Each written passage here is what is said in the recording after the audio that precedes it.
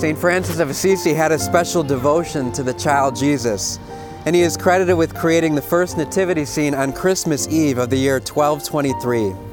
St. Francis recreated the scene of Christ's birth in a special ritual and a mass he held inside a cave in Greccio, Italy, inviting both his fellow friars and the townspeople to join in the celebration.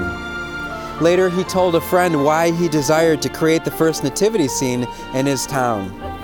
"I want to do something that will recall the memory of that child who was born in Bethlehem, to see with bodily eyes the inconveniences of his infancy, how he lay in the manger, and how the ox and the ass stood by.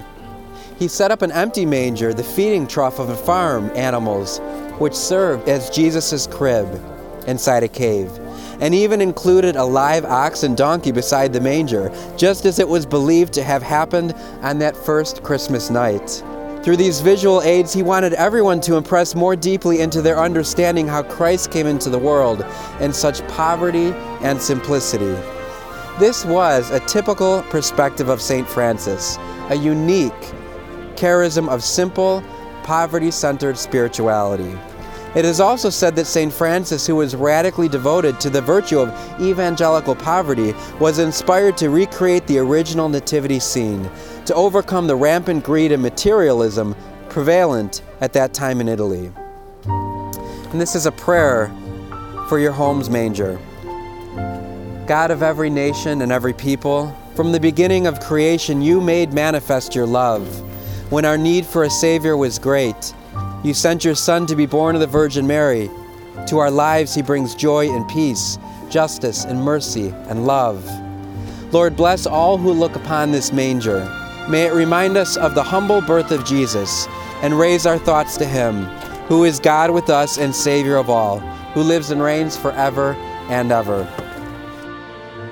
Since the time I was a child, I loved the nativity scene. When I was a little boy, it was my favorite thing to do was to set up the manger, and I would put Mary and Jesus and the shepherds and all the wise men and the animals. I would put them under the tree and just look with great love and tenderness at the wonderful creation that God had done. And so it's with great joy to bring this living nativity here too, just as St. Francis did. He wanted us to experience God for real, and so he celebrated this devotional. The first manger scene was in that year when St. Francis brought about the live nativity. So this year, as we have our living nativity at St. Gabriel's, we too are gathered with our wonderful shepherds, our Mary and Joseph, the baby Jesus, and we have all the animals here as well. The sheep and the ox, the ass, the lamb, the goat, and the camel. So it's with great joy and devotion that we celebrate this nativity. My hope with everything that I do with the Prodigal Father is to help make God real to you. So with all the prayers that you do, hopefully God becomes real in your life as well. May the spirit of the Nativity be with you as we prepare for Christmas.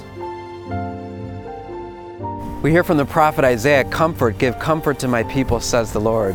God's desire is to bring comfort to his people, and the prophet uses the image of a lamb. You know, that Jesus will pick the lamb up into his arms and gather the lamb close to his bosom. And so if you're going through a difficult time too, the Lord wants to bring you comfort. And often the symbol of that is him picking you up into his arms and holding you close to his chest, just as the Good Shepherd held the lambs close to his chest.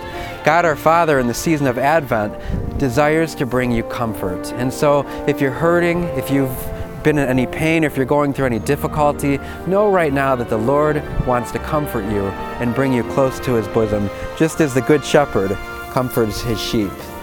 If you'd like to keep the Nativity alive in your heart, please consider donating to the Prodigal Father, and you'll receive the Holy Family Prayer Medal. This prayer medal could be the perfect gift for someone special. Be held, be loved, believe.